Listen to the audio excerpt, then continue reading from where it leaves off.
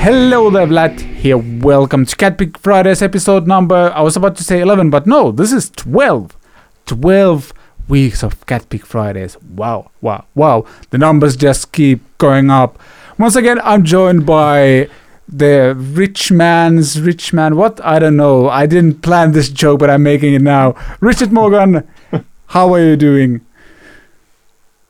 I'm good, and thank you for having me back for 3 in a row. And now I'm in 25% of all the CatPick Fridays episodes. Which is mad. Yeah, that is. Again, I'm also doing that spontaneously. I hope my maths is correct, but I think it is. I think so. 12, 3 out of 12. I think that's how math works. I hope. Mm-hmm. I'm a bit slow today because of the reasons we'll mention a bit later. Well, I was playing with a band yesterday and we were recording and it was quite intensive, but more on that later. Fun show today as well. First of all, we'll dive into Rick Beato's signature Gibson guitar. To me, that kind of came out of the blue. I did actually Google stuff, and apparently there were some tips or drops of information a while back already, but I found out when most of you probably also found out, so when he posted something about the guitar on Instagram. So we'll dive into that first, then we'll talk about something that a viewer asked us to talk about, and that is basically how to grow your channel. Where he has a small channel, he wants to grow it and also learn how to kind of start working with brands, and we'll talk about that in a bit more detail. I've obviously had my channel for a few years now. Rich is now a YouTube as well, but he also has the brand perspective, and I think that should be a fun topic to dive into.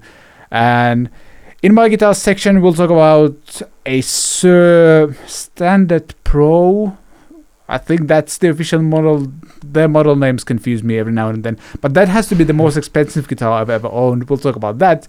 We'll answer some of your questions and comments, and we'll talk about that band playing thing as well. I'll explain a bit more in the detail of what happened yesterday and why I'm tired. And I think that's everything that's happening in the show. No, there's also a really, really inspiring video in the Weekend Watch recommendation, because we'll talk about a one-handed drummer. That has to be one of the most inspirational videos I've seen in a while. And we'll dive into that as well. But I think it's time to dive into the big fish, the Rick Beato signature guitar, wouldn't you say? I'd say it's time to do that right now.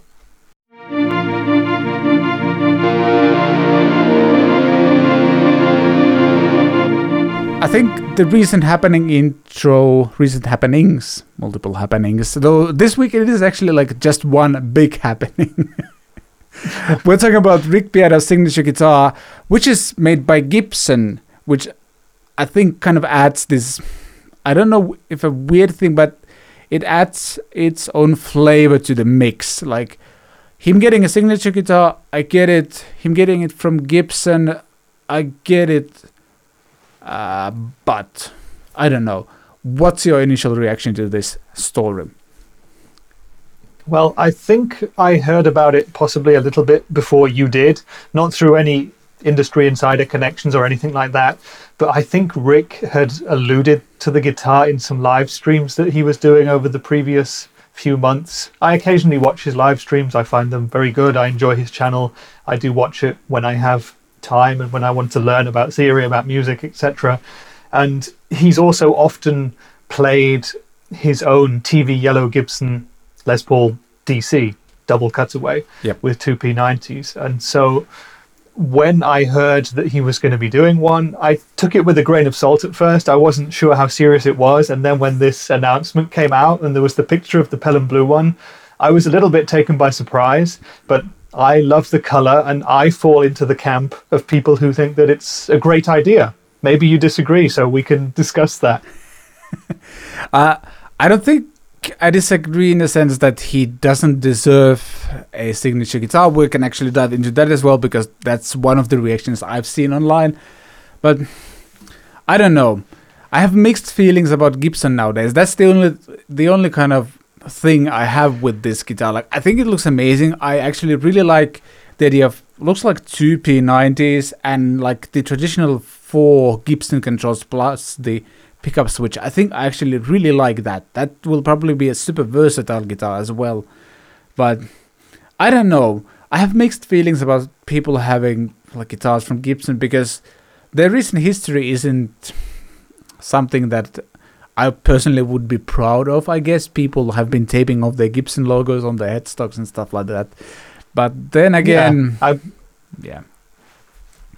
I mean, obviously Gibson has a unique reputation for how it does its business at the moment and how it has through previous years with Henry in charge, for example. And some people are massive Gibson fans, and I think some people hate Gibson. It's either a love it or hate it sort of a brand at the moment. But I think many people still aspire to own a Gibson. I think the one question that I would have with regards to the with regards to the Rick Beato model would be, should it have been an Epiphone? True, that's a good question. Yeah, because he's openly talked about the demographic of like who watches his channel, and I think he mentioned that like, is it like between 14 and 25, something like that. Like that's his biggest audience. Like people under 30 years are actually his biggest audience, and in that sense, I think you bring up a great point because I don't think a lot of those. I've heard that. Do you believe that? I mean, I'm not accusing him of lying or anything like that, but I just, knowing lots of other people who have YouTube channels, who do guitar, who do education, he would be the only one that I know that is catering to such a young audience. Yeah, I have to And he's also not the youngest himself. He's 58, I think. Yeah. I personally would find it very interesting. Like somebody should study that, why his videos would get that audience, if that's actually true, because I don't know. You know, there is the possibility that like university professors share his stuff with students, possibly. Yeah. That's one angle it could be. But if he is like cracking into that audience that none of you guys and the rest of that niche can, then more power to him, then that's great. But yeah, I mean, if he is doing that, that would be another reason for me to go for an Epiphone, because that's the more affordable brand. For me, that's the more exciting brand. They're doing a lot more kind of thinking outside of the box. They're not constrained by having to reproduce old Les Paul models over and over again every year. They can change things up. And they have also given signature models to interesting people as well. Yeah, I mean, that guitar can be under like 1,500, I'd say. Or like that's probably the price range, like 1,500 euros. So maybe 1,500 US dollars as well. Yeah, I reckon, well, in my opinion, it should be under 1,200. It should be under 1,000. Because if you'll remember, in the last couple of years, Gibson have had like the special satin finish DC LS Pauls that have been like 700, 800, 900 euros. And I think even less in dollars. So if they can do that, that would be amazing. I think that would be the right kind of price range. But yeah, with a signature model, prices always go up. Yeah, and even though, and this is another really important point, which I think is great about it, Rick has said that 100% of all the sales will go to charity. So for that reason alone, that's great. He's not personally going to make any money off it. It's just an amazing marketing idea from the two of them. And as someone who comes from the brand marketing background, I think then everybody wins. Okay, that actually brings me on board a little bit more. So, okay, I like that. But yeah, I don't know, like... There are some other artists who do that as well. Like I remember when I worked for Hughes and Kettner, we had the Tommy Thayer signature duotone, and Tommy from Kiss, obviously, he's not short of a few dollars. He has all the money he could ever need, and all the money from that amp also was going to charities that Tommy himself worked for and led. So yeah, hats off. That's the kind of thing we often don't hear about, but hats off to guys like that who do it. Yeah, nice. Yeah. I think I'm starting to like this guitar more now, knowing that, I think. But also, like, I think, like, if it would be an Epiphone, like, my guess is that will sell no matter what they do, like, from now on.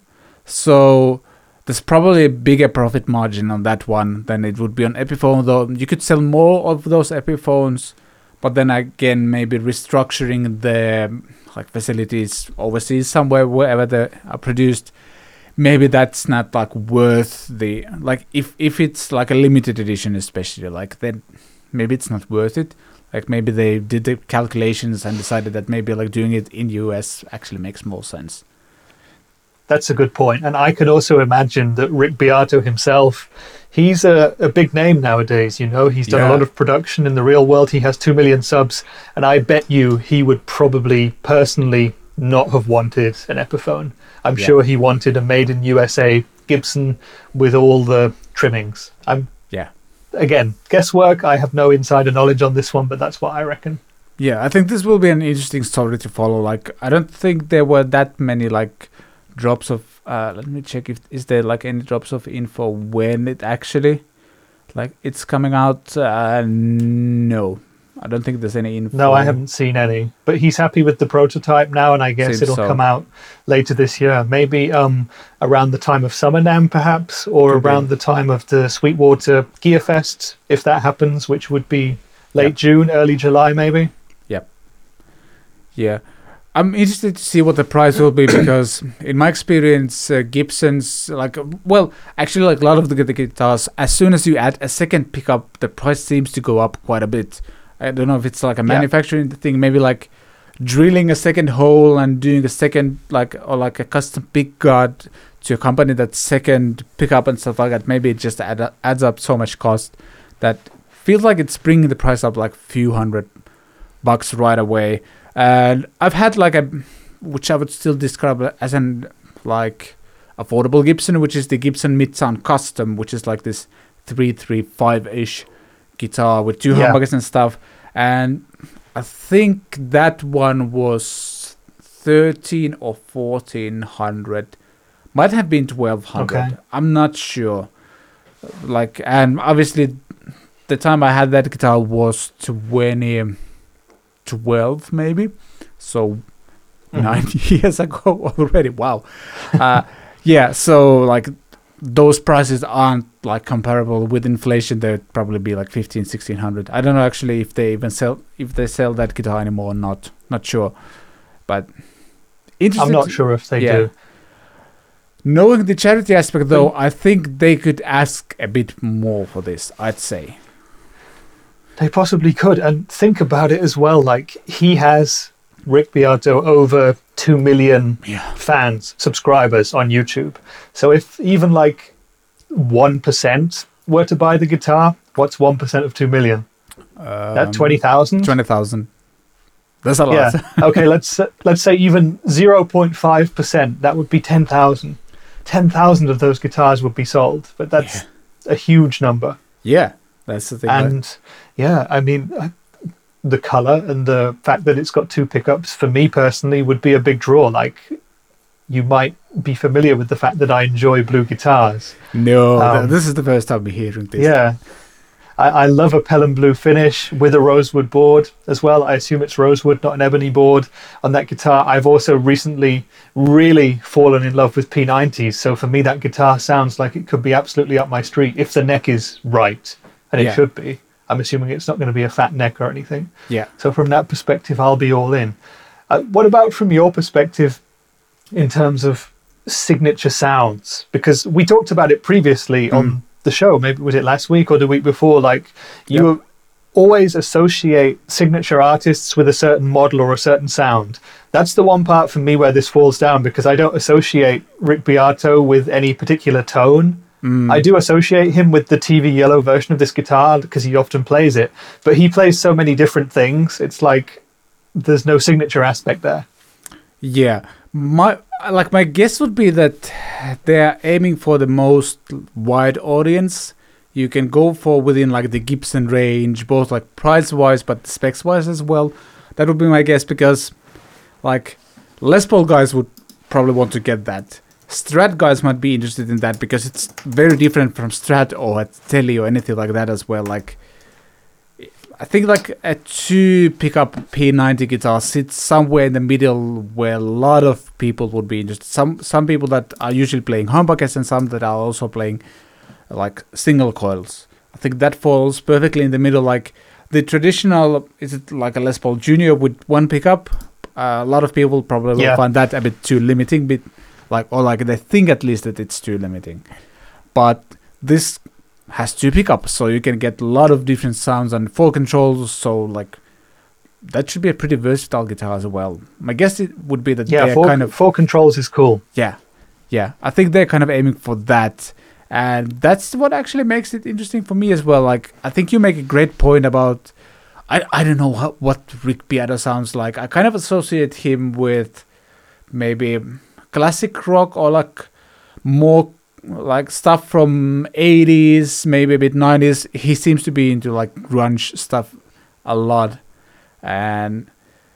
but I don't know, he doesn't have like a signature guitar sound, as you pointed out. I think that's like pretty obvious, because also like when you're a producer, you kind of need to learn to wear a lot of different hats, so to speak. So there's the metal hat and metal hat and the indie hat and metal hat. Yeah, so that's a good band name, by the way, if anyone wants to use it. And yeah, he also has a country hat, because true, you know, the most successful song that I think he was involved with was a #1 hit on the country charts in America, which he co-wrote and produced as well. So in that sense, there you go. He's done enough to deserve a signature instrument in a way. Yeah, he's done a lot. Yeah, and I mean the thing is, like, if you start working with Gibson, like, you already like, I actually kind of like that you then have limited options what you can do, and doing like a signature Les Paul wouldn't, I don't think that would have been a good idea, because there's so many signature Les Pauls out there that it's not really a thing. And then SG, no, it's way less popular model. Explorer, I don't think so. That kind of wouldn't suit him. I think this is like the guitar for him to do if he was ever to do a signature guitar. So yeah, I think so too. I mean, I mostly do associate him with playing Gibsons. He's always playing his Gibson acoustic when he does acoustic stuff.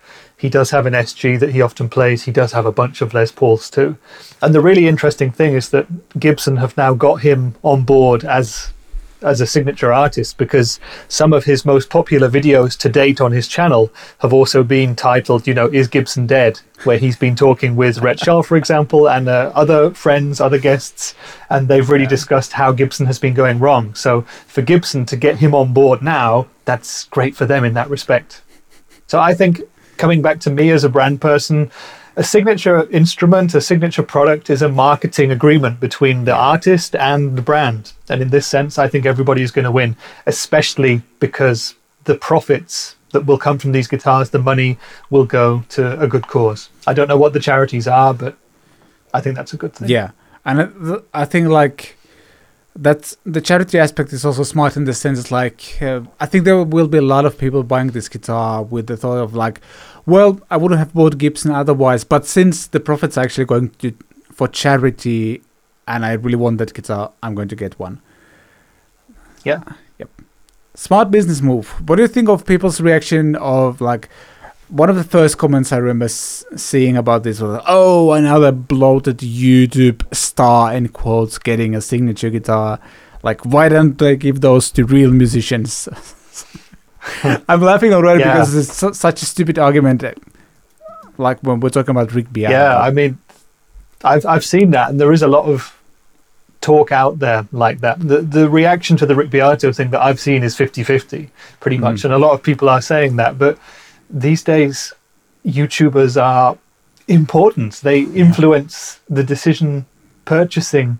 They choose for people what they're going to buy. You know, they make decisions for them with videos. So in that sense, again, from a marketing perspective, if you've got a signature guitar that Rick Beato is going to be playing in 50 videos, it will sell, you know. And there are other YouTubers who have signature guitars who I'm sure sell more than certain signature guitars belonging to real artists who tour, or who unfortunately don't at the moment, and have a smaller audience, you know.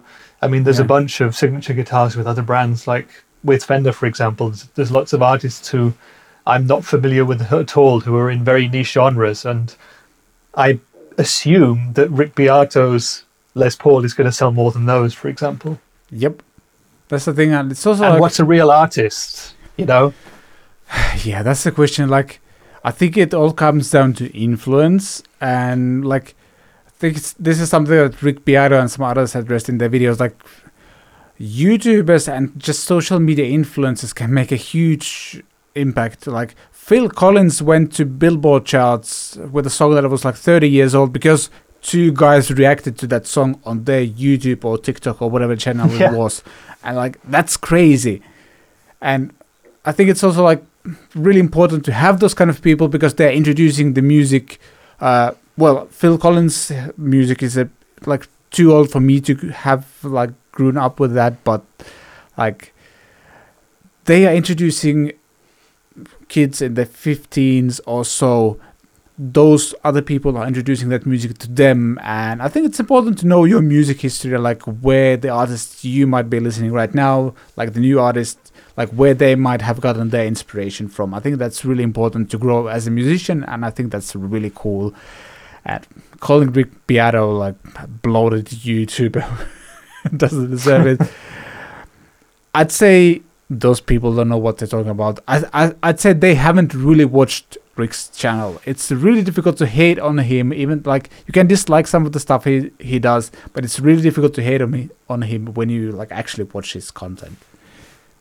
Yeah, exactly. And I think that, you know, the day of the traditional guitar hero is unfortunately behind us. There are people who we associate with some signature guitars, like who we talked about in previous weeks, like Slash and John Petrucci, guys who play them on stage and still command big audiences and have lots of fans. But mostly that's not the case anymore. And I guess one other final point that I want to mention is that I think it's better giving a guitar to Rick Beato or just to pick another YouTuber who I know has a signature guitar, Rabia Massad, for example, with Chapman, who are going to play those guitars all the time. And in contrast, let's look at Epiphone, the same company as Gibson then, and talk about Joe Bonamassa, for example, who's had millions of signature guitars with Epiphones. But do you ever see him playing those on stage? That's another angle to it. You know, I bet you that Rick Beato is going to be playing this signature guitar every single week. Yep. Because he makes multiple videos a week and it will be used, you know? Yeah. That's the thing. Like, it feels like he probably also designed it for himself in the sense like that I want, like, he wants to use it.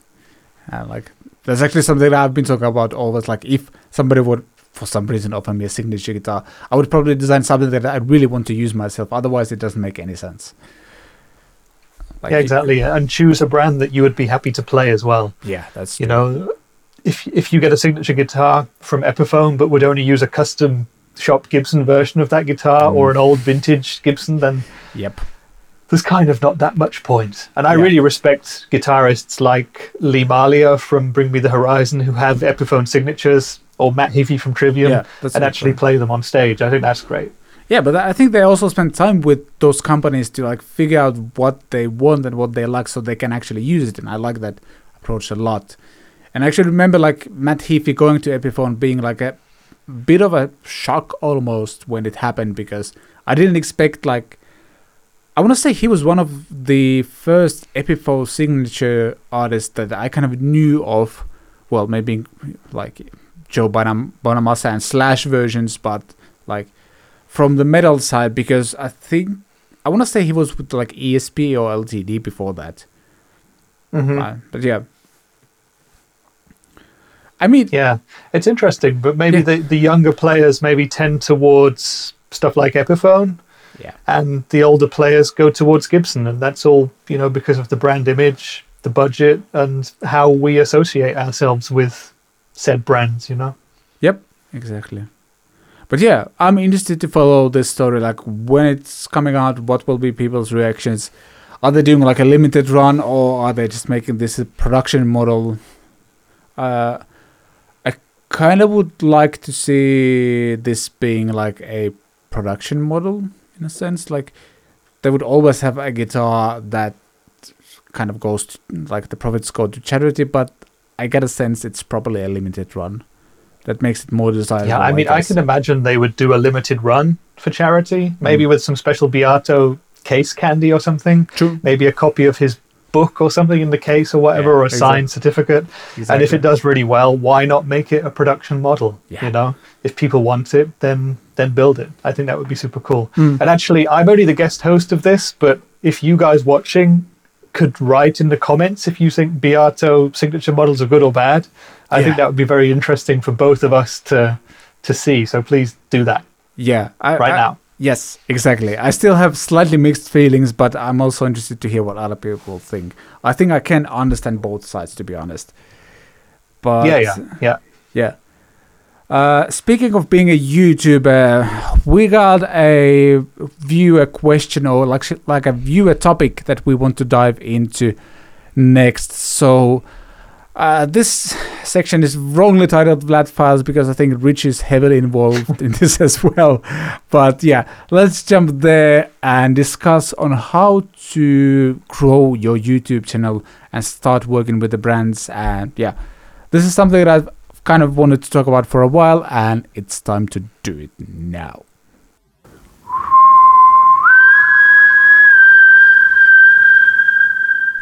In this week's Flat Files, as I mentioned, we discuss how to grow your YouTube channel. A friend of the channel, Luis, sent us a question, and he has his own channel, and he's trying to grow it. First of all, he's asking how to grow your channel. And also, like, he feels he doesn't know how to even start approaching businesses and like how to get into working with other companies. And I thought I would first start by talking a bit about how I got started and like how I got my first, I don't know, industry connection, I guess. Or like how I got my first job where something was sent to me. And I actually ended up doing a demo on it. And the story goes as following. I basically started my channel in April 2017 and actually continued for a while just demoing the gear I already had. I started with my Orange Rocker 32, the stereo amp. Then I moved on to some of the pedals I've had. And well, we talked about GitCon 2017 last week. And days, weeks, who's counting? And yeah, I actually got some pedals to take with me from that event. So I then continued demoing those. But again, it was kind of me demoing the stuff I had because nobody asked me to demo those pedals or anything like that. And that's how it actually went for quite a while. I think it took me I'm going to say it took me a year before I got contacted by a company. I didn't intentionally contact anyone. I was a small channel and just a few hundred subs at that point. And the first time I was contacted by someone was NuX, or Nox as I called them for a while until people started complaining. Quite a lot actually. And yeah, that also started in a way where I actually borrowed a pedal, like the NuX Cerberus, which is like a multi-effects unit from them. I borrowed that from a friend, or like I think my friend forgot his pedal board at my place. And I realized that it he left it. I sent him a message, hey, can I do a video on this Cerberus thing? And it looks kind of interesting. I think people might like it. So I did that. And once I published that video, I think few days later, I got a message from NuX. Hey, Vlad, we really liked your video. And if you're interested, we'd like to send you more stuff to check out. Would you like to do it? And that's kind of how the ball started rolling. Yeah, my experience has been that I first did a lot of different demos to kind of build up the portfolio. So when somebody does check your channel, you have like things there that they can check out and see like whether your style fits what they want to do, or like whether you are like, if you're good at your job as well. That's one point. Though I have to say 4 years in, the landscape has changed a bit. What do you think? Yeah, I mean, I've been involved with YouTube for longer than 4 years now. Yep. I guess the first time I was involved with a company who had a YouTube channel would have been a company I joined in 2010. So 10 years at least. Yep. I've been kind of around this from a business sort of aside. I've only had my own channel for a few months. and it's exclusively a hobby at this point. No one's paid me to do anything, and I'm also just going through the gear that I own right now, just, showcasing the stuff that I play myself. But I remember when I first started watching YouTube guitar-based videos, the only person there was Rob Chapman. Yeah. Like, he was the one guy doing stuff at that point, and gradually a few more started to come on the scene. Henning Pauly was one who was quite early on in the gear thing. Yeah. And there were others. Andertons were the first store that I remember from Europe anyway. There was Pro Guitar Shop in America, which is Andy. Everyone knows Andy, who does the pedal demos. He was Pro Guitar Shop back in the day. Yep. And it was a totally different landscape, because if you were making videos back then, if Rob Chapman did a video about an Orange or about a vintage guitar or whatever he was playing back in the day, then everyone would see it, because there weren't very many people making videos about that, So it was a totally different way of looking at stuff. There was no competition for him. There were also far less rules and regulations with YouTube. So it was far less clear, has a brand sent this to me? Am I getting paid to say this? Is my opinion valid? Blah, blah, blah. Yep. And I'm not accusing any of those older creators of ever having misled people or anything like that, but that's just one of the ways that it's changed recently. And there have been videos in the last couple of months from Shane in the Blues, for example, and others talking about the transparency of YouTube in 2021 and the relationships between YouTubers and brands, etc. Yeah. What was the question, by the way? I think I've gone off topic. I think this is all related to the main topic. Yeah, so let's just keep rolling. Yeah, and I think I have to agree, the landscape is completely different now. Especially with the pandemic, I feel there's so many new channels that started in 2020. Like March, April 2020. There's so many new channels. So from a personal perspective, I'd say I'm still relatively small compared to all of the bigger guys.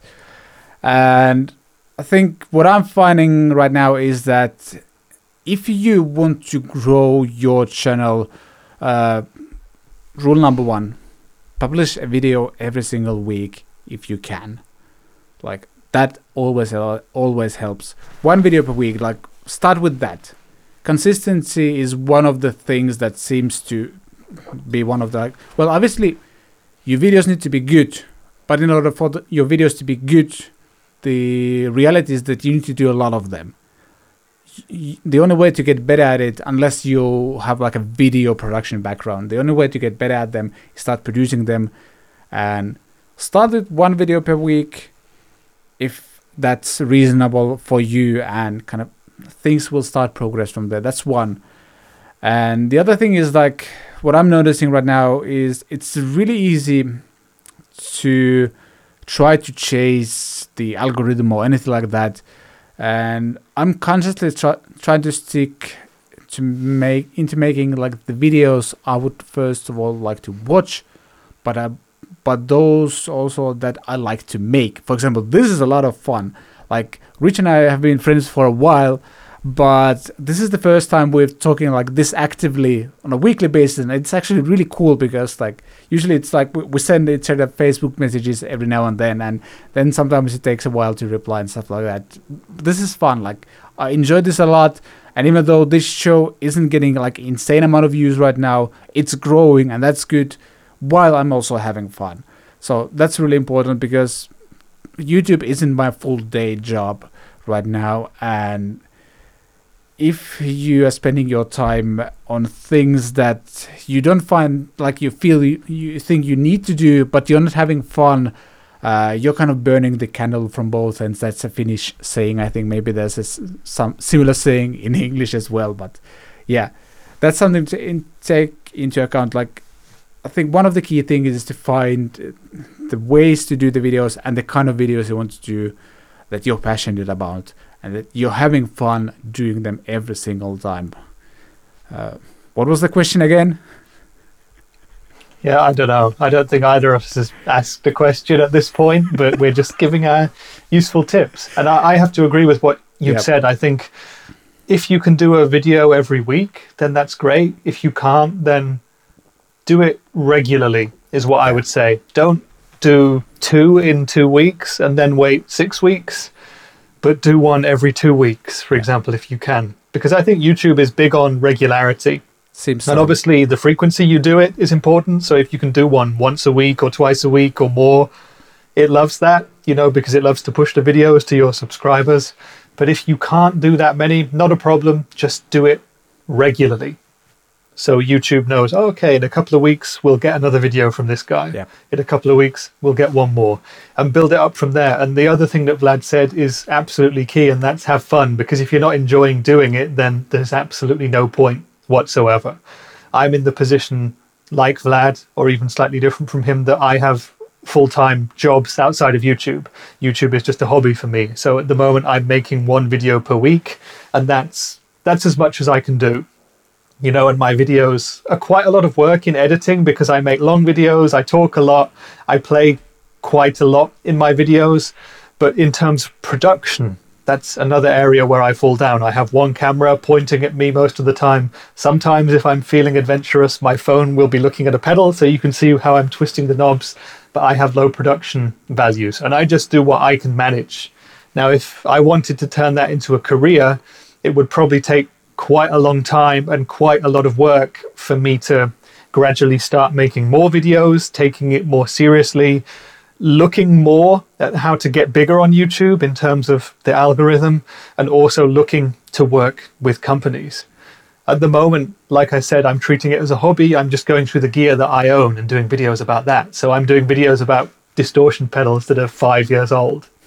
This is not something that loads of people are searching for. This is never going to be a massive viral video. And my subscriber count is going up slowly because of that. It's slow but steady. Now, if I was to change that and I wanted to have the newest products, if I wanted Fender to send me the Acoustasonic, for example, or if I wanted to be one of the guys to get the new distortion overdrive fuzz pedal of the week, then I'd have to get into that kind of group, and that takes a lot of work. I know a lot of these YouTubers personally, and they work extremely hard, some of them. A lot of them work a lot harder than people who do normal office jobs, and a lot of them actually work 6 or even 7 days a week. Some of them like 10 hours a day, 7 days a week, which is utter madness. And I think for the vast majority, the monetary reward is not much more than what you would expect. I don't think many of us are getting rich off this guitar YouTube business. Nope.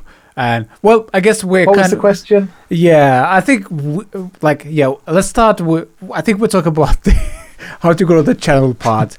We can then dive into the brand part, because these are the things that I learned over the past 4 years, and I'm happy to share them. And that's why I kind of started with the whole passion thing, because especially now that YouTube, it's not that recent even. I think that happened in 2018. When I started my channel in 2017, the only criteria for monetization was 10,000 views, which I actually reached fairly fast because I had few videos in the past that actually did pretty well that I released. I think the first one is in 2009. So I got to 10,000 views pretty quickly. But then during the time I was getting to 1,000 subscribers, stuff changed on YouTube, and I dropped out from the monetization thing, and it took me some months to get there. And getting to 2,000 subscribers could be one viral video, but it's so difficult to predict those that I wouldn't even try. It's the best way to burn yourself out right from the start. Do what you are really interested in, and I can guarantee that there are other people that are interested in the same topic. For example, home recording is my passion. It took me a while to find my passion, real passion. I started by aping the Pete Thorne videos, basically. But that was good because I learned the production side of things, how to produce that kind of videos, and I still kind of use some parts of those skills in what I do now. But doing that, I also realized that I don't enjoy that much sitting down with a pedal and then just twisting the knobs and figuring out all the different sounds I can get from it. I like to take a pedal and put it in a mix and see how it inspires me there. But then again, Rich is really good at demonstrating the pedal, all the kind of different sounds and music styles, so you can play with it. So we're kind of doing the same thing, but not really, because we have our interests are interests are slightly in different sections of the same like big topic, sort of speak. So I'd actually say try out a few different styles and see what, like, write some notes after every video. You when you've made it, write some notes like, okay, this part was fun, this part I hated, like I hated sitting in front of the camera and twisting the knobs on the pedal, but I really enjoyed when I get to sit without the camera rolling, twist the knobs on the pedal, record the track, and then talk about the track in the video and explain how you got the sounds. Like, there's a big difference in production side of things there, and I would probably encourage you to find what you like the most. And one way to do it is to copy the kind of styles of other people's videos. I think, especially when you're starting out, that's a good thing to do. Unless you already know what you want to do, that is, obviously. And yeah, those are all good points. And I would just add to that, just do it. Just keep doing it, because the only way that you're going to get better, and the only way that you're going to find out what you like and what you don't like, and what your viewers like and don't like, is by doing more and more. And I saw a video recently where there were people giving tips on how to grow your YouTube channel, and they were all saying they had big channels at this point. They were all quite influential, but they all said you got to make at least 100 crappy videos until you get a good one. Yep. And so for me personally, I've got 25 or 30 or something on my own channel, so I know I'm a long way away from making a good video. But I'm still having fun, and I'm still doing it the way I want to do it. So yep. Until you're professional, until it's a job, don't treat it like one, because it's just gonna, as Vlad said, you'll be burning the candle at both ends, which is indeed an English saying.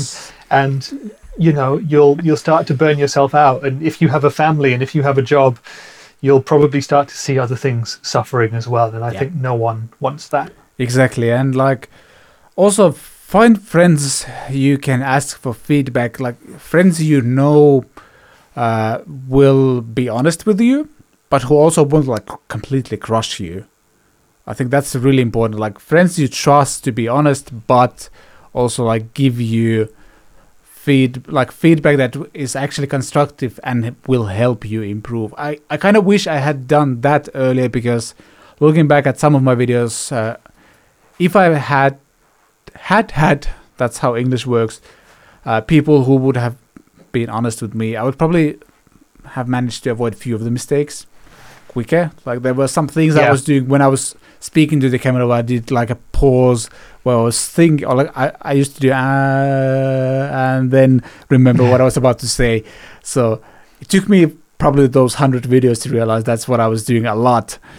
And you don't notice all of those things, and somebody can watch one of your videos and immediately point out, hey, do you notice that you're doing that all the time? So yeah, find few friends who can help. It can be painful sometimes. You can be excited about the video and then somebody points out something that to you, like a mistake you've made, or like something that you didn't realize you were doing, but once you realize it, it annoys the crap out of you. That can happen, but it helps you to grow, and part of the growth process is that it's sometimes really painful. But you'll thank yourself in the long run, and you'll thank your friends as well in the long run. So yeah, exactly. It is really important to get constructive feedback and criticism from other people if you can, because they will notice things that you don't. Because when you're making a video, it probably takes you hours, you know, and you put everything into it, you give it your best, and you don't notice and you don't view it the same way as other people do. Even if it's a family member or if it's a close friend, they're looking at it with a different set of eyes. They weren't there when you made it. They didn't put hours of their time into it. They're just watching it, just like anybody else would on YouTube. So when they see something that they think, oh, that's something you could improve, and they tell you, and you didn't notice it, then take notice. It's something I'm going through right now as well. I've asked Vlad and many others for feedback on my channel, and I know there are things that I need to improve, and some things I can improve straight away, and I have, and there are other things that I can't, and it'll take time for me to do. But it's all part of that growing process. The more you do, the more you will improve with that. Yeah, that's actually a good point. Like when you start asking people for feedback, it actually will kind of help you to create a longer term plan. Like you'll know, okay, at some point I might want to upgrade the camera. At some point I might want to get a light here that will help. Like I started shooting my videos with 0 lights. So like there are some videos where you can tell that the sun is setting down. So the video just gets gradually darker and darker and darker. Like I have those kind of videos. I think some of them are still live on the channel. So like, it will also help you to create a longer term plan, and when you'll be able to see kind of in the future, okay, if I like learn how to position lights, and if I upgrade my phone into like an actual DSLR camera, that will improve as well. And like I think it kind of builds excitement, like you'll start seeing the things that you will be able to improve. I still have a lot of things that I want to improve, but I know in my head what are the things that I want to upgrade next and stuff like that. That's exciting because I think I'm doing very decent videos right now, but I also know that I can make them so much better in the future, and I think that's kind of exciting. It's part of the process as well. Yeah, exactly. That's all part of the process. And I would also say to anyone who's a beginner looking at this, don't worry at the start about having a good camera or about having, the amazing switching setup that Vlad has, for example. That's something you will accumulate over the time as you do it, as you realize you need stuff to make your presentation better, for example. But if you're someone out there with a passion, and if you like talking about things, if you have a subject that you really enjoy that you want to tell people about, then shoot it on your phone and it's going to be fine. If your passion will come across, there's only a few situations where you actually need better gear to do something. Yeah. And that's something you will learn along the way. But if you want to do a channel, start now and you will thank yourself later for that. You'll look back at the old videos, as I do and as Vlad does as well, and think, wow, what a journey I've been on. Yeah, exactly. One more thing about the technical side of things. Prioritize audio. Audio is pretty much always more important than video quality. Like if your audio is good, but you are shooting with a webcam, I think the whole video can still be enjoyable. Like take a look at Pete Thorne's old videos. I'm pretty sure he's shot his first videos on like a webcam of his laptop or something, because they look kind of awful. There's no lights, no anything going on. But because he knows the audio stuff, like you can really clearly tell what he's saying. Like the audio sounds good, and when he's playing the amps, they sound good. Like especially when we're talking about the music industry, audio is way more important than video quality. If you're teaching video editing, then maybe the video quality is a big factor. But yeah, I'd say prioritize the audio side of things. If you have some sort of camera and you also have a phone, one way to do it is just placing the phone like outside of the shot but really close to you, and use a voice recorder there. That already makes a big difference instead of using the audio that you get on your camera. That's one way to do it, for example. Yeah, that's a great point. If the videos sound good and look not great, no problem. Yeah. But if you record in beautiful 4K and you can't understand a word that you're saying, then no one can watch the video. So Great point. Focus on the audio. Yeah. Talking about like getting to work with brands, you have done both, kind of. Like you represent brands. Yeah. Well, let's ask this way. If somebody wants to get into working with brands as a brand representative, what would you say they should do? Right. Well, the first thing is, I would say if you're interested in working with brands, make sure before you approach any of the brands that you have what's necessary to back it up. Yeah. Vlad said that he didn't contact any brands at first. He wanted to build up his channel. He wanted to prove when it came to it that he had the skills, that he was good enough, that he had the following to make it worthwhile. So make sure you do your homework and planning and preparation before you get in touch with brands. Know who you want to contact. Make sure that you're thinking about contacting people who are relevant for you. There's no point for me, for example, ringing up Gibson now and saying, hey, can I get that Rick Beato signature guitar for review on my channel with 400 subs? Because they'll just, well, they probably won't even answer, will they? But that's kind of how you should think about it. Just know your own limitations, know what you're into, and focus on brands who are working in that niche as well. And look at brands who are also interested in working with people on YouTube, because not all brands are. I think more and more of them are going on board with the idea that working with YouTubers is a good thing, but it's something that you have to research first. And when you first get in touch with a brand, I would say just go direct and tell them what you want to do. I've worked for 3 or 4 different companies now who have worked with YouTubers, and I was responsible for a lot of that. And you know, sometimes I would contact people and sometimes people would contact me out of the blue. And I was always able to, on a one-to-one basis, look at what they've done, check out their channels, listen to their ideas, and then tell them, okay, that sounds great. We'll send you this, do a demo or whatever, or we'll send you this, tell us what you think, and then maybe we'll talk about it. Or, sorry, at the moment, it's not quite the right thing. Yeah. But I think I'm similar to people at many other brands in that I'm happy to take the time. I'm a music fan myself. I'm interested to talk to people and find out what they want to do. And if it's something that will benefit the brand and benefit you, then I'm all for doing that. So that's how I would say to start off with. Just write yourself down a list of targets, who you want to work with, get in touch, write a nice email or Facebook message or contact them in whatever way, and don't be a dick when you talk to them, and then have realistic expectations when they get back to you. You know, not all brands are going to throw money at you. Not all brands can. It's a very hard time for lots of brands in this industry. And some of them will say, would you be able to just take this product and do a demo of it? You get to keep the product, maybe, maybe not. And that will be it. Consider that in the early stages of your channel, that might actually help you out as well, even if you don't get paid for it. It's a different thing once you get to the stage of someone who is doing YouTube professionally. You know, if it's a job, they're probably a freelancer, they need to get paid, they need money to live, and just giving them gear as a brand is not going to help them there, because they could sell it afterwards. But in terms of freelance invoicing and taxes and stuff like that, that's a no-no. But it was Lewis who asked this question, wasn't it? And I think Lewis is not yet at the stage of where he's doing it in a professional way. I don't think so. So, speaking of him, actually, like when it comes to audio production, for example, he's really good. He recently put out an EP, which was like really well mixed, actually good songwriting as well and stuff like that. So, like, he's on his way, I'd say. Hi, Lewis. I think you're on your way. So, it's a good thing that you're asking this question. From a YouTuber perspective, I would say I've had a thought that I just lost, but I'd say one of the things was that, oh, come on, I'm forgetting. We were talking about approaching brands. There are actually very few brands that I approached directly myself, like without having met someone from there. It's all about relationships in that sense.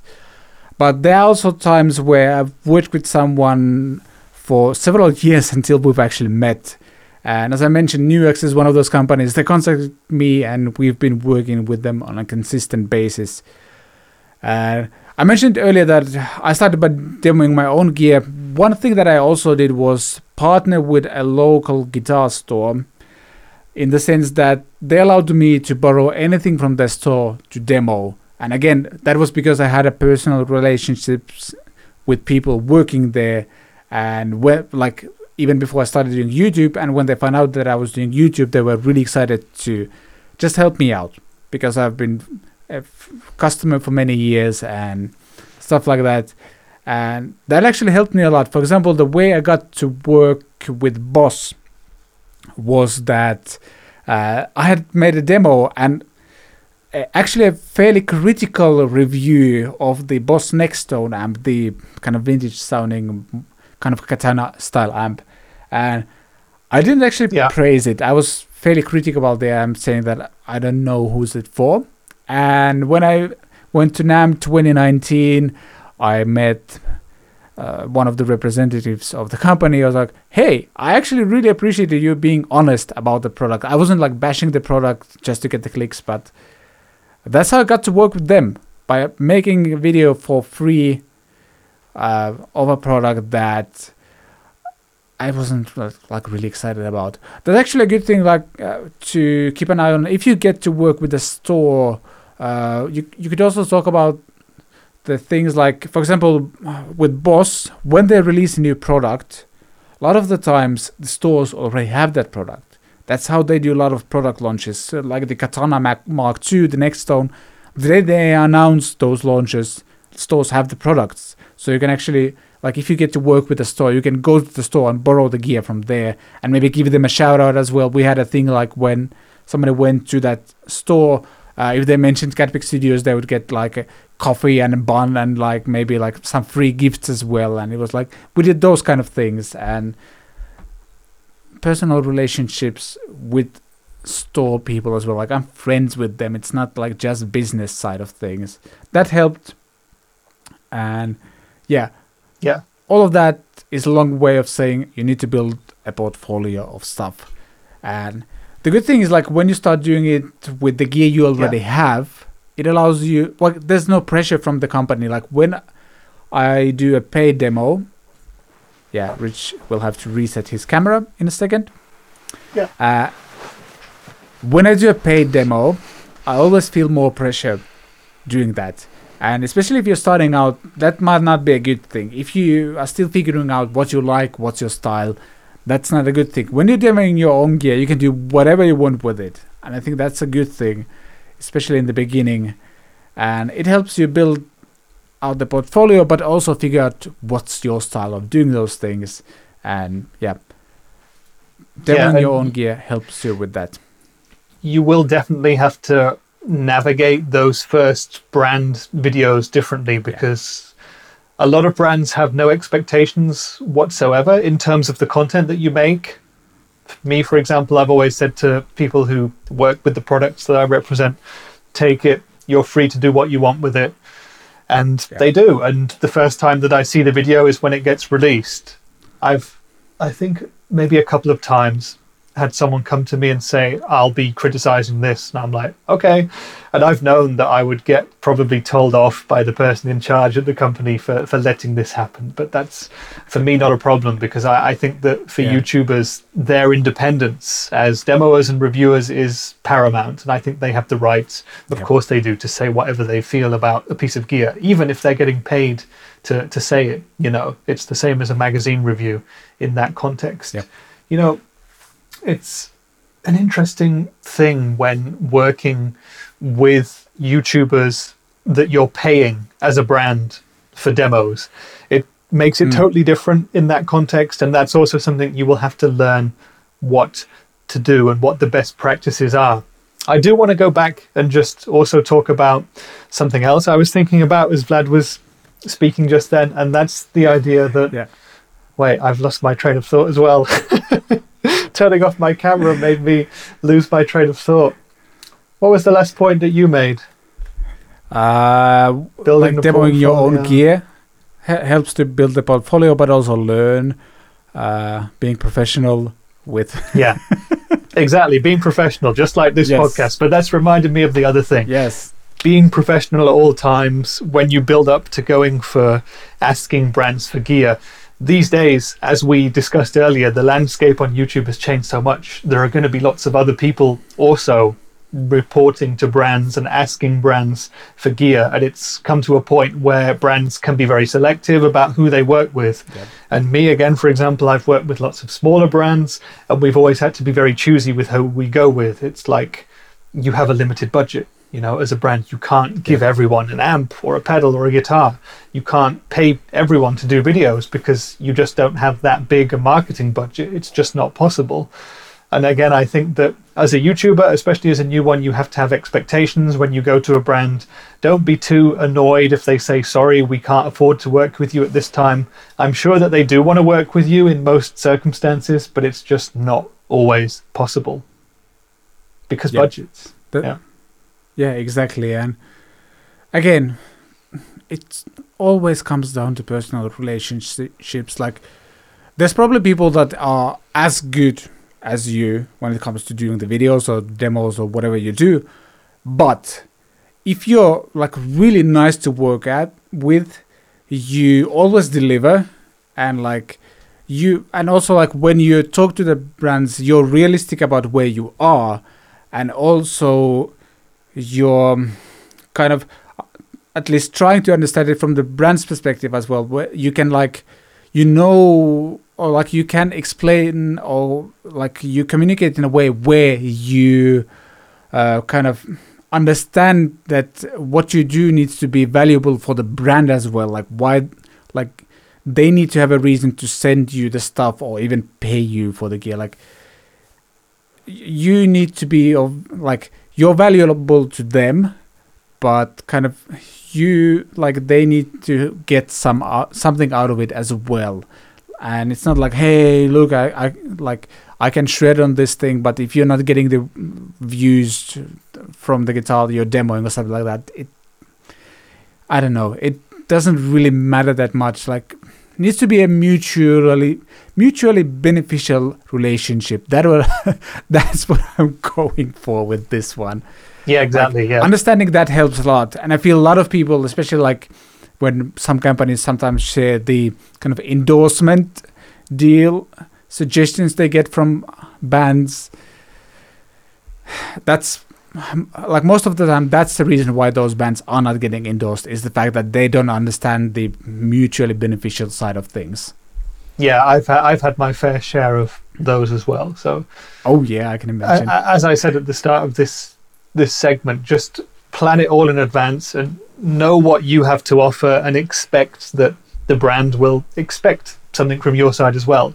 It's a two-way communication, like a two-way deal that you do.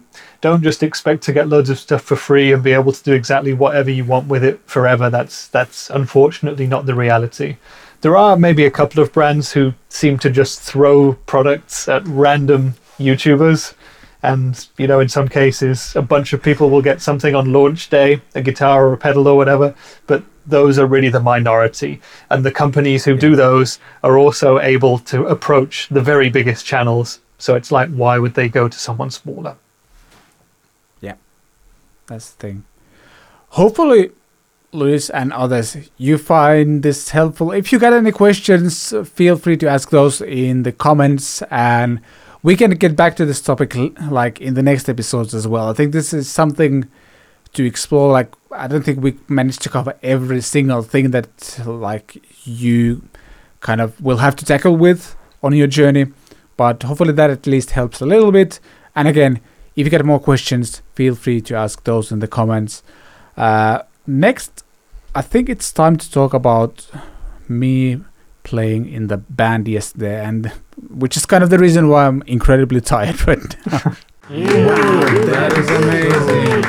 Yay. Wow, so great. Yeah, the random positive thing is that I actually played with some people yesterday, which isn't the first time even this year, but it does still feel weird. Like, as we talked about in last episode, the COVID situation is getting better in Finland right now. We're at like 27% of people vaccinated and stuff like that. So it's moving into the right direction. But after a year of keeping distance from everyone, it still feels weird.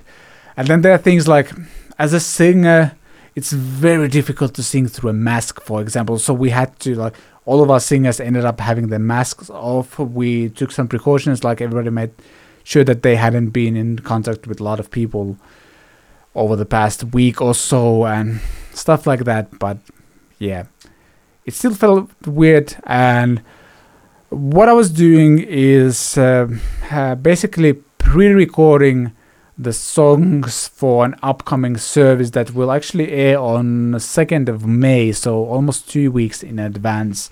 I still need to mix the whole damn thing because I wanted to mix it myself. So that's what's happening. The video side of things happens with the church camera system, so there was a person who was actually changing the angles and stuff. So I don't have to worry about that. I only need to mix the songs and then just sing the audio to those video clips. So that's good. And I ended up using my Fender Acoustasonic Jazzmaster within the band context. I think, Rich, you wanted to ask something about that. Yeah, I'm very excited to hear how it was. How was it in a band context? It was actually better than I expected, in the sense, like in my Acoustasonic video, I talk about the fact that I feel it's like a collection of pre-made sounds that sit in the band mix well. And that works to some extent in the studio context, but it works even better in a band context, because I was actually using the electric guitar sounds on it, both the kind of clean Fender sound and then the distortion sound. And that was going to be my question. Yeah. Go ahead. Was it acoustic or was it electric guitar you were playing with it? And were the electric guitar sounds in the Acoustasonic as good as if you had just taken one of your other electric guitars? I'd say not as good, but maybe 70% there. Like, Okay. I because I knew I was mixing the song, I didn't even like bother taking a pedal board with me and anything like that. So I didn't like add any delays or anything like that. I can do that in the post depending on what song we're going for. And because I was also engineering the whole thing, so I was like recording the songs, and I was one of the band leaders as well. And we didn't even like, when we came to the set, that's when we practiced and then immediately recorded the songs.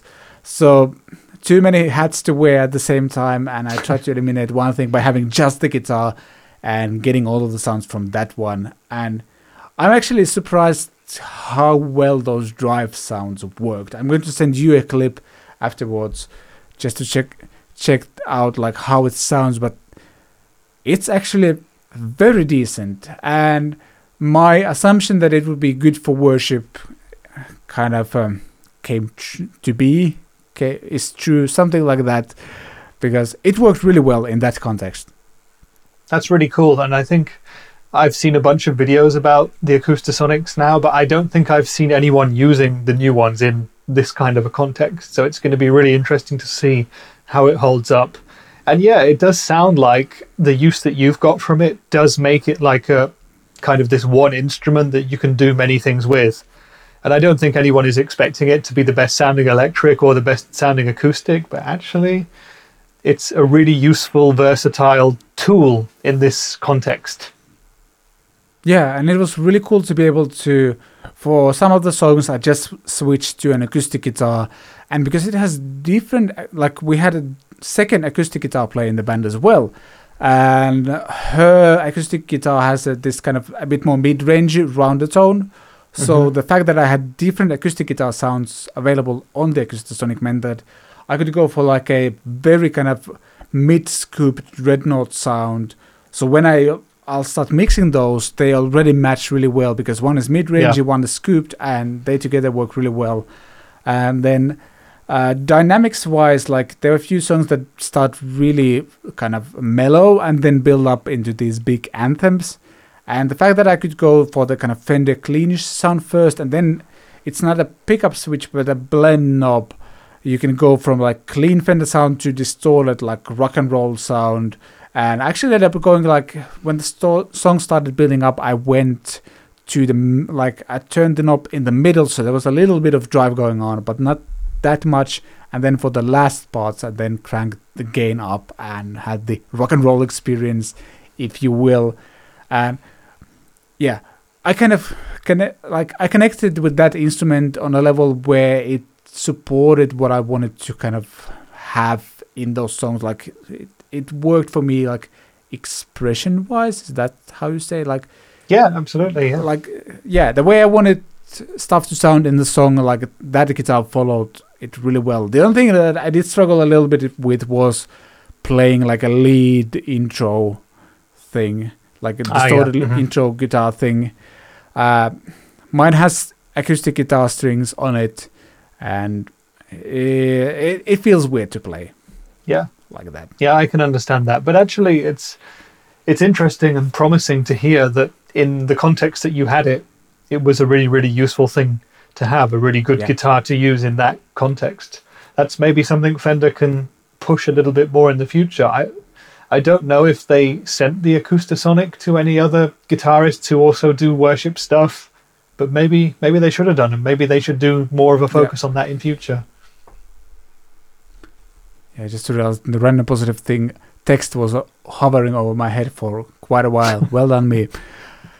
But yeah, I have to agree, and like I might have to do like a follow-up video at some point, because one other thing I've been doing with it is something that our friend Eric taught me. Well, I learned it through his videos. He learned that from someone else, but that is doubling the kind of rock and roll guitar riffs with an acoustic sound and like mixing the acoustics on the background a little bit, and that helps the riffs to kind of stand out.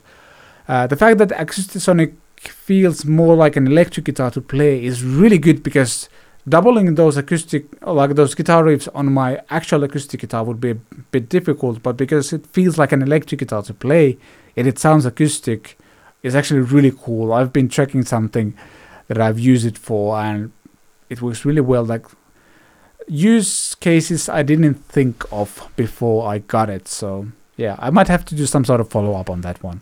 Yeah, do some more. Do a vlog as well. I used to really enjoy watching the vlogs that you did, you know, when you went and did shows there and stuff back in the day when it was possible to play shows. Yes. And do vlogs and have other people. Yeah, that was nice.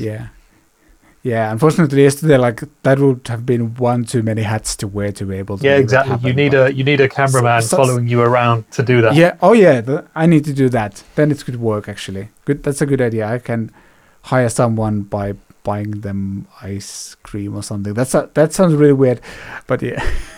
I'm in. Just I'll fly tomorrow.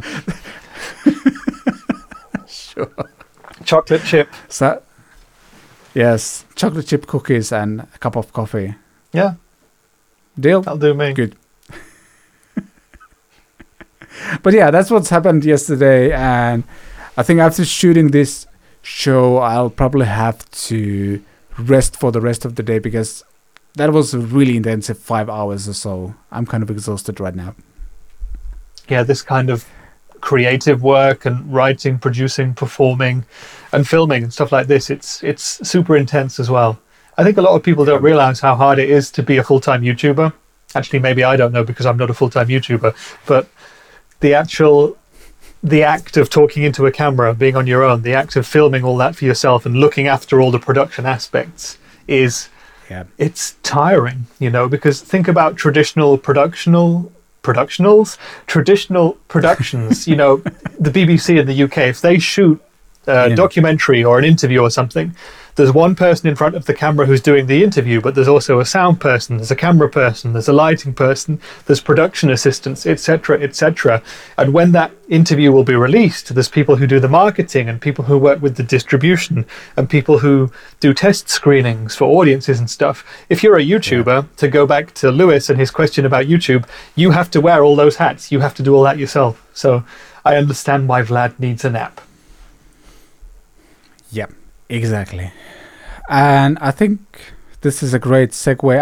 I don't know how this is a great segue, but I just decided this is a great segue into talking about the most expensive guitar I've ever had, which is a Sir guitar. Segue. It's a perfect segue. Let's dive into the perfect segue next.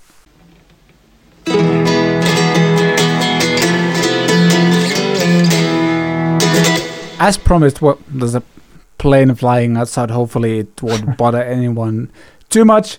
As I mentioned, we're talking about the most expensive guitar I've ever had. It's not like absurdly expensive, but I'm going to say if you would get one. Was that a joke? It's not absurdly expensive? Yeah. Sorry, I didn't realize that at first, but now that I did, it's a killer joke. I think, like, since this is your third job interview, like the final one, like, yeah, I think you might get in. Absurdly. Oh, yes. Yeah, I had a Sir Standard Pro. I think it's called Standard Pro. I don't know if there's like a different kind of Pro as well besides being a Standard Pro. And they have a classic this one, maybe. Yeah, probably. Yeah. I bought this from a friend who I think he custom ordered this one because it had a reverse headstock and an extra chunky neck. Like, it was chunky to the point where, the reason why I ended up selling it was that the neck was so chunky that I actually ended up hurting my hand a little bit on one of the live sets. Mm-hmm. I was doing like a lead thing or something, and like it was just too much, and I think I probably it kind of forced me to use too much pressure on my left hand to like just fret the notes, and that's why I ended up selling it. But that was a killer sounding guitar. HSS configuration. This, I'm not sure what brand produces the bridge, but this kind of 2-point tremolo thing. I think it had jumbo-ish frets. And yeah, Sir's own pickups, fairly hot, but like a vintage hot, I'd like to say. Mm-hmm. And yeah, as I mentioned, reverse headstock, but kind of classic looks with a flame maple top. Spurzel locking tuners, looks like.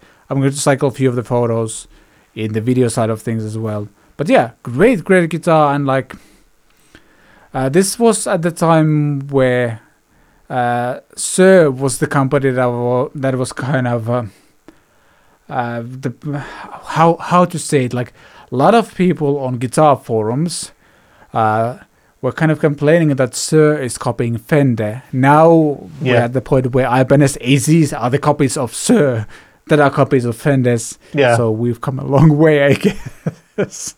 Yeah, we have, and now Sir is accepted universally by everybody, pretty much. It's it's funny how things change. Yeah. But a great guitar, expensive guitar.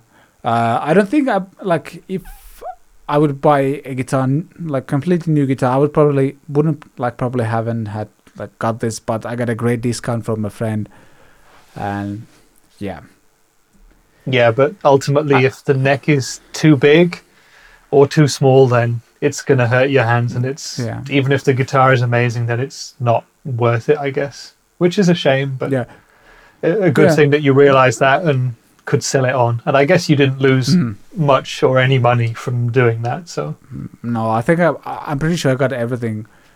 I got the money back. I paid for it. So yeah. But that has to be the only time I had a guitar where it would actually hurt my hands. Have you had any of those happen to you? I've never owned a guitar which has hurt my hands from being too big. I've definitely played necks which are too small and are too big for me. I've recently done quite a few Les Paul Jr. type guitars, and very recently I had the vintage V120, and it's a great guitar, but the neck is huge. It's one of the very biggest that I've ever played. It's bigger than the Harley Benton DC Junior Fat, which is supposed to be a 59 neck carve. And this vintage guitar has a huge neck. I really got into it and enjoyed it, but I could imagine that if I was playing it for a full set length, on a strap, playing 2 hours or whatever, that it might start to hurt. I don't know. That's probably the second biggest neck I've ever played. Thomas Blug has an original 56 Les Paul Jr., and that is literally like a plank of wood. It's gigantic. Wow. And I'm pretty sure that would hurt me to have to play. So... And it would put me off buying it, that's for sure. Yeah, that's a topic we could sometime explore. What would make us not buy a guitar? Like the biggest turn-offs or something like that. Could be a fun topic. Yeah, that's a cool idea. This is a note for us for a future episode that we're going to leave in the episode. I think it would be time to dive into questions and comments next. Yep. Questions and comments. The first question is from Andre Rodriguez, and he comments on the Studio Pedalboard 2021 build video. Man, I miss the all analog stuff. You just made me some serious gas. Great video, Vlad. Keep them coming. First of all, thank you, and I get what you mean. Digital things offer you... Well, they're different to use. They can be great solutions for many things, but for me, building a more analog pedal board, if you will, even though mine also has a bunch of digital things, there's just something about it. Being able to align the pedals. This is something that I talk about in that video, is being able to space out the pedals properly, and that's something that I really, really enjoy. Just having a physical board here that is nicely laid out, and there's blinking lights and everything. I just love it. That's good. I thought there was a glitch. I don't know. Yeah, I agree. I mean, it's an interesting point. For me, as someone working in the amp industry, and have done now for quite a few years, the analog versus digital conversation is a massive one in itself. It's one that will probably never end until tube amps no longer get produced, which will also probably never be a thing. But yeah, I agree. I have great pieces of gear which are analog. I have pieces of gear which are awesome, which are digital. I enjoy the mix of both. And we're watching them all through YouTube anyway, so it's all digital at the end of the day. I know. It's all digital in the end. I like that. But yeah, let's move on to the next one. How do you pronounce Eilish Hassett? Sorry for butchering your name, possibly. Hey, I have a question about the HX Stomp, that is. Do you know if you can use it for vocal effects at the same time as playing the guitar? And the answer is yes, although it doesn't really have like a microphone level input. So that might cause some issues.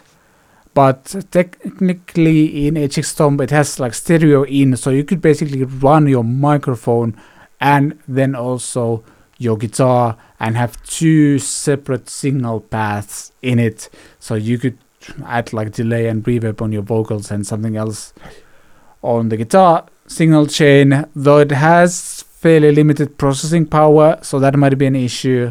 But I think technically you could do it. I want to say on bigger helixes there might be an XLR input as well, so you could actually run like a microphone in there as well, but I'm not 100% sure about that. But yeah, my answer is yes, you can do it. I don't know if it will work that well, but if you end up trying, please comment and let us know. I'd be interested to like find out how it actually works. I got nothing else to add to this one.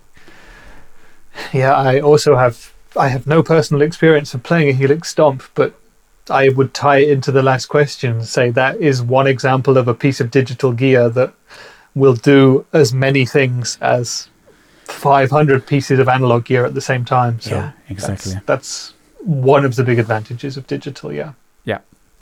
Next question, JME Williams. He's talking about the Harley Benton Dullahan 80, basically the Harley Benton headless guitar, which I unboxed when I got one and ended up sending it back without doing an actual review of the guitar because they kind of discontinued that model or like they upgraded the model, fixed some of the issues those had, and I haven't gotten the newer version because I actually ended up asking for the baritone Amaro guitar instead.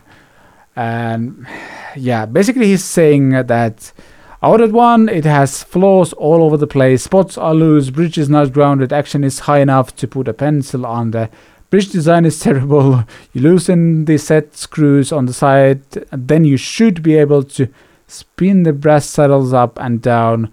Tool was not included and it's not something that can be bought. Okay. Two of my saddles are seized and will not turn. The manufacturer of the bridge refuses to help. Now I'm battling with Thomann to get help, and that has been like pulling the teeth. I highly recommend skipping this guitar. Do you want to go first? Do I go first? Or this one? Yeah, I mean,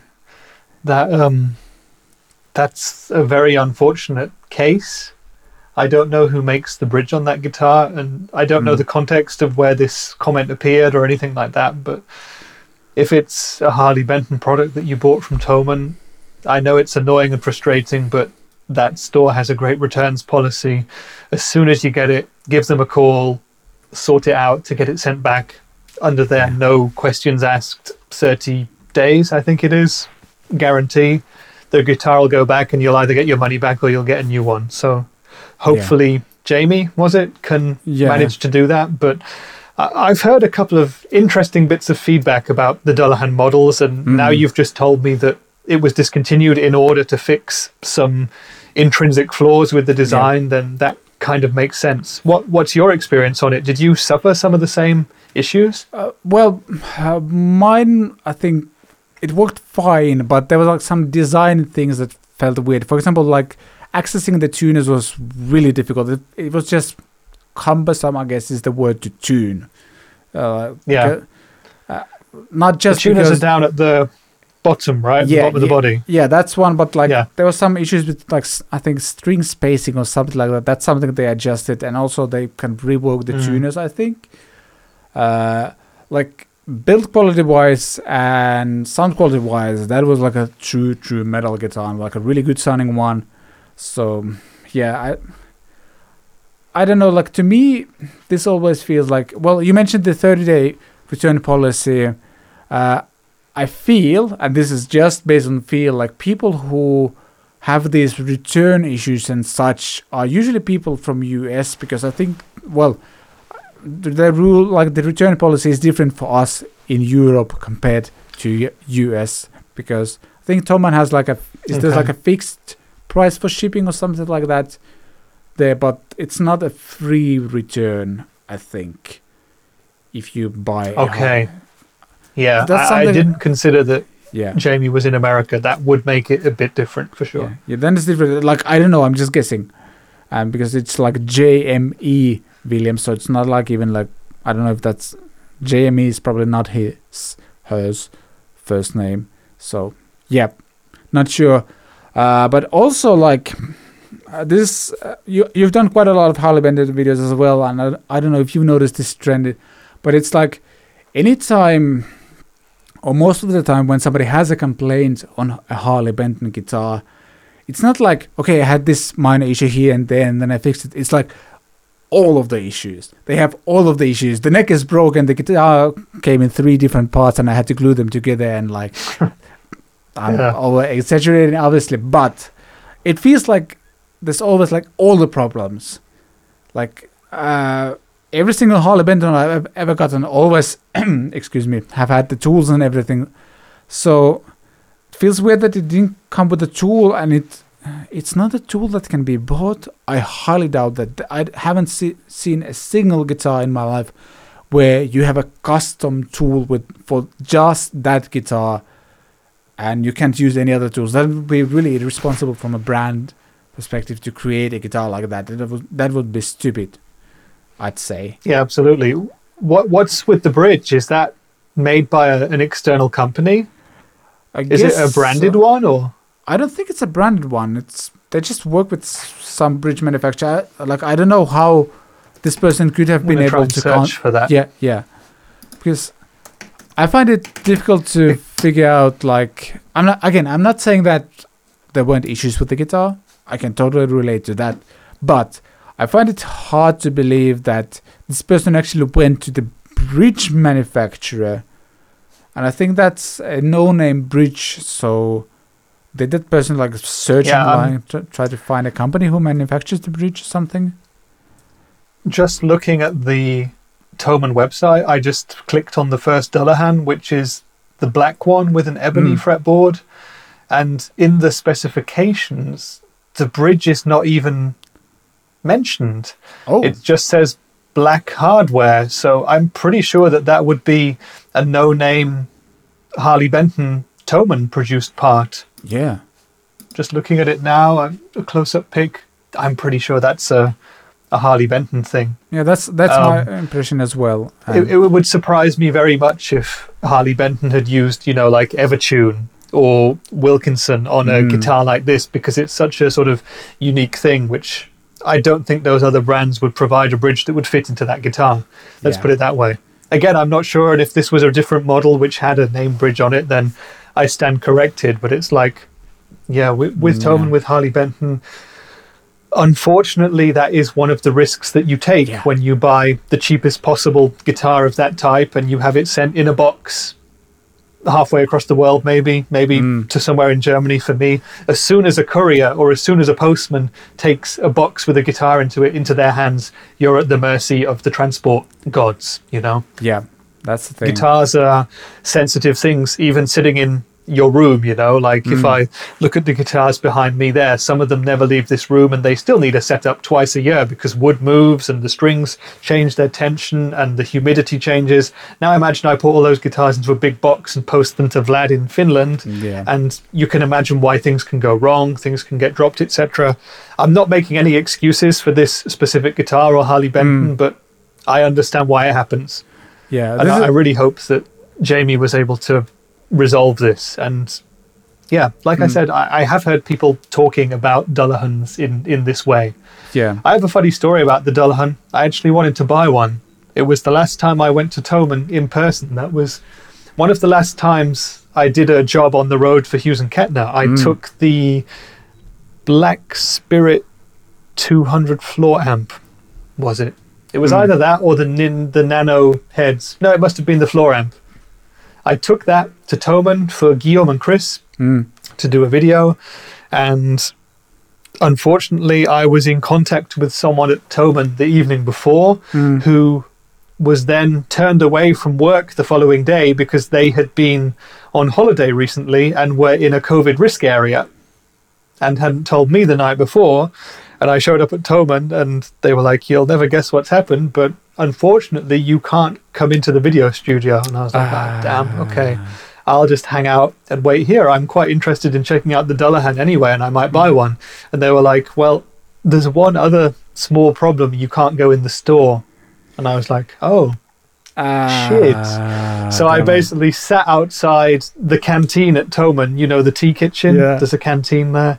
Yeah. I sat out there for about 4 hours waiting for these guys to shoot a video, wondering if I had COVID, waiting to see what I should do with the Hughes and Kettner company car, waiting to see if I would have to get myself isolated, get the car industrially cleaned or anything like that. Yeah. And I hung around for half a day. Then I drove home, which took about 4.5 hours. And that was not the funnest day of my life. And of course, I didn't get to buy or even test the Dullahan because I didn't want to order one online because I wanted to try it in person because I'd heard stories about QC. Yeah. So there you go. Yeah. Well, sounds like that story wasn't that funny, but it kind of relates to this. It doesn't. I mean, like, yeah. Unfortunately, that's the reality we've been living in for the past year or so. So, yeah, sucks. And yeah, I think one thing that I've started to mention in my videos is that this is kind of the reality of buying a budget-friendly guitar, as you mentioned, in the sense that not only they could be like transportational things and stuff like that, but also one of the way the companies save costs and like which allows them to sell the guitar for less money is the fact that not all of those guitars make it through QC, meaning that not every guitar gets checked by a person within EU, for example. They ship them from, let's say, Indonesia, for example, and not like most of them don't actually get through hands of like a luthier or someone at Thomann, for example, or some other brands. You can see this from, for example, from Solar Guitars, the Ola England brand, where they do check all of the guitars when they arrive in Europe. I think they have some warehouse in Spain, and they do the QC there. And those guitars, I'm pretty sure, are produced in the same factory like the Harley Benton Amarok, for example, is produced at. And both guitars are made in Indonesia. But I'm going to say if a guitar goes through quality check in Europe, that immediately adds 200, 300, 400 euros to the price. Because first of all, they need space to store them in there, like somewhere where they do the QC, and then they need the manpower as well to be able to check those. And with Harley Benton, I'm pretty sure not all of the guitars go through that quality control. And yep, it's just the reality of buying an inexpensive guitar, and that's you need to know the risks you're taking when you're getting one, especially if you live in the US and the return policy is different to what we have here, which is like a 30-day no questions asked free shipping type of thing. Yeah I mean, think about the number of guitars that Harley Benton produce and sell. How many people would they have to have working full-time just to check those guitars? Yeah. And how much would that increase the cost of those guitars? I mean, you take the risk not having that QC check, and I think probably in 99% of cases you get a great guitar. You know, in one massive shipping crate there might be a couple of bad examples, and unfortunately this will have been one that Jamie got. Yeah. Here's another point I would raise, which maybe we can put into a future talk that we have. You as a YouTuber, Vlad, when you get a Harley Benton guitar, I am willing to bet many euros that you are not getting the same guitar that Jamie would get, because they are spending time making sure that you get a good one because they know you're going to do a demo. Yeah. I'm pretty sure like nobody's nobody's going to officially tell me that, but when those guitars have kind of appeared on my Thomann account, like when we agree, okay, they're going to ship this and this guitar, it appears on my Thomann account, and pretty much every single time it doesn't ship right away. Like there's actually a text saying that it's going to a specialist or something like that. And yeah, there you go. That means the full setup. Now that I know that, I do always mention this in my videos. Like, might probably go through some sort of quality check. It's not like they're perfectly set up or anything and flawless, nothing like that. But yeah, they do definitely go through some sort of check up before they're being sent to my place. So yeah, it's something that I've started to mention in my videos, that you as a consumer might get a different instrument. Like there's a stronger chance that you might get a faulty one, and that's just the nature of budget-friendly guitars, unfortunately. As I mentioned, that's one of the reasons why they are so affordable. Huge amounts of, like, huge volumes of those guitars, and less QC. That's how it goes. It's a bit weird, the guitar industry, if you think about it, because if you're buying even like a cheaper Fender or a Squier or an Epiphone, or in fact, even if you're buying an American one, we expect to have to do work on them to make them fully playable. Imagine if you were buying a car, or imagine if you're buying like a new TV or a laptop and they're like, oh yeah, but the screen's not ready. You have to put that on yourself. Or you have to budget for someone to come and set the laptop up for you before you can start using it. Yeah. It's nonsense, isn't it, really? Yeah. I don't know why we accept that in our industry, but it's just the way it is. Yep. That's the thing. But then again, I would bet more people have skills in like setting up their guitars, maybe doing like slight like tweaks and adjustments, and some people might even know how to, file the nut or the fret ends and stuff like that. More people probably know how to do that than like attach a screen to your TV or something like that. Yeah, I'm guessing maybe that was a bit of a silly example. But yeah. I think you're also making a great point. Like we kind of like, okay, this guitar is very budget friendly. I'm going to get that one, and then I'm going to take it to the luthier that's going to spend 3 hours on it, and suddenly it costs the same amount that some other guitar would cost. That would have those features well done already, I guess. Yeah, exactly. I mean, I guess the other thing is, like I mentioned, guitars are so sensitive and specialist, and woods change and strings change, and everybody also likes their guitars differently. Yeah. Some people like a high action, some people like a low action, some people like their guitars to play in different ways, and so they are very much personalized. Yeah. Unlike, for example, televisions, which all require a screen to be attached in order to enjoy a watching experience. I know. Yeah. Exactly. Speaking of televisions and watching stuff, let's jump to the Weekend Watch recommendation and wrap up the show next. Now that's a segue. That's a real segue. Well done, me. I'm learning to segue from one thing to another. Good. Let's move on there. Watch it. Video. It's not like you have anything else to do. This week's Weekend Watch is titled One Armed Drummer Plays Duality by Slipknot, and Jack Thomas, I don't know, maybe he's a famous drummer. This is the first time I heard of him. Again, I'm recommending the Drumeo channel. This is not the first time I'm recommending their channel, but it's just really good. And yeah, as the title suggests, he has just one arm, but he's playing Slipknot's Duality. And if you know Slipknot band, they're like this, I don't know, alternative metal something, very own, like they're doing their own thing. And the drummer at the time, Joey Jordison, I think, who was still alive at the time this song was recorded, like when the band was recording it, like it's a very, very difficult song to play on the drums. And if I didn't have the video of this guy playing the whole song with just one arm, I would never know. And I'd consider myself like a drummer in the sense that I can hear drums pretty well. I've played drums in the past. I might play them in the future as well. Like I can hear when there's something weird happening. Like I thought I would hear that he's a one-hand drummer, but no. It's freaking amazing. Like, it's so inspiring to watch this guy do it with just one arm. I feel like I have less and less excuses for my failures now.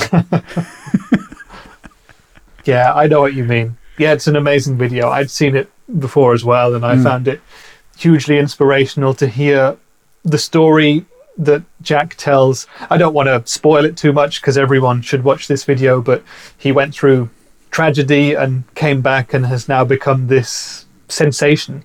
And I think everyone in our part of the music world is familiar with Def Leppard, for example. They had a very famous one-handed drummer who is also an amazing player, but Jack is one of the new generation, and he's really turned around a situation in his life where he was at his lowest point. He literally lost his arm, and he was a drummer before, and has learnt the whole thing again. And he's a great player, an inspiration to all of us out there. And yeah, for me as well, with my two hands and my mediocre guitar skills, it does make me think there is something to be said for this talent that some people have, and Jack has it in spades. So yeah, 100% recommendation from me to watch that video. Yeah, really fun video. Links below in the description, both on YouTube and podcast platforms as well. And yeah, that's a wrap for this week's CatPick Fridays, episode 12. I'm forgetting the numbers. 12 weeks of this stuff. This might be one of the most consistent things I've been able to do in life. So well done me, well done us. Yeah, if you get questions or topic ideas as Lewis had in this episode, feel free to comment on YouTube or hit me up on Instagram DMs, for example, at CatPick Studios. Again, links to everything we mentioned here in the description, as for Rich's channel as well. Go check it out. Really cool demos there as well. And Rich, thank you again for joining. I think it's safe to say you're a permanent figure on this show. I think you passed your job interviews and whatever other things. Permanent guest. Permanent guest, not a guest. I'd call you a co-host, not a permanent guest. Okay. I mean, well, thank you very much. I'm honored to have passed the interview, I guess. Yeah, I enjoy this show. It's nice to talk this kind of stuff on the camera, and to be talking about what people ask. Because I feel like, with Lewis, we might have actually helped him to grow his channel a little bit. So that's pretty cool. I hope that as well, because it was fun. Like, there's so much. In Finnish, they call that kind of hidden knowledge, I guess. Like, everybody who works in the community knows how certain things need to be done, or like how to do, like, and what kind of things to avoid. But then when a new guy comes in, they need to figure it out themselves, or then and like, if no one kind of helps them to figure those things out, like, that's called hidden knowledge in Finnish. Like, that's a very direct translation. Maybe there's a different term for that, but I'll stop rambling now. Thank you so much for watching. Thank you, Rich, for joining the show again. And have a great weekend. And hit us up with all kinds of questions and comments in the comment section and down below. And subscribe, like, share, merge, links, all kinds of things. And yeah, thank you for watching. I shall see you next time.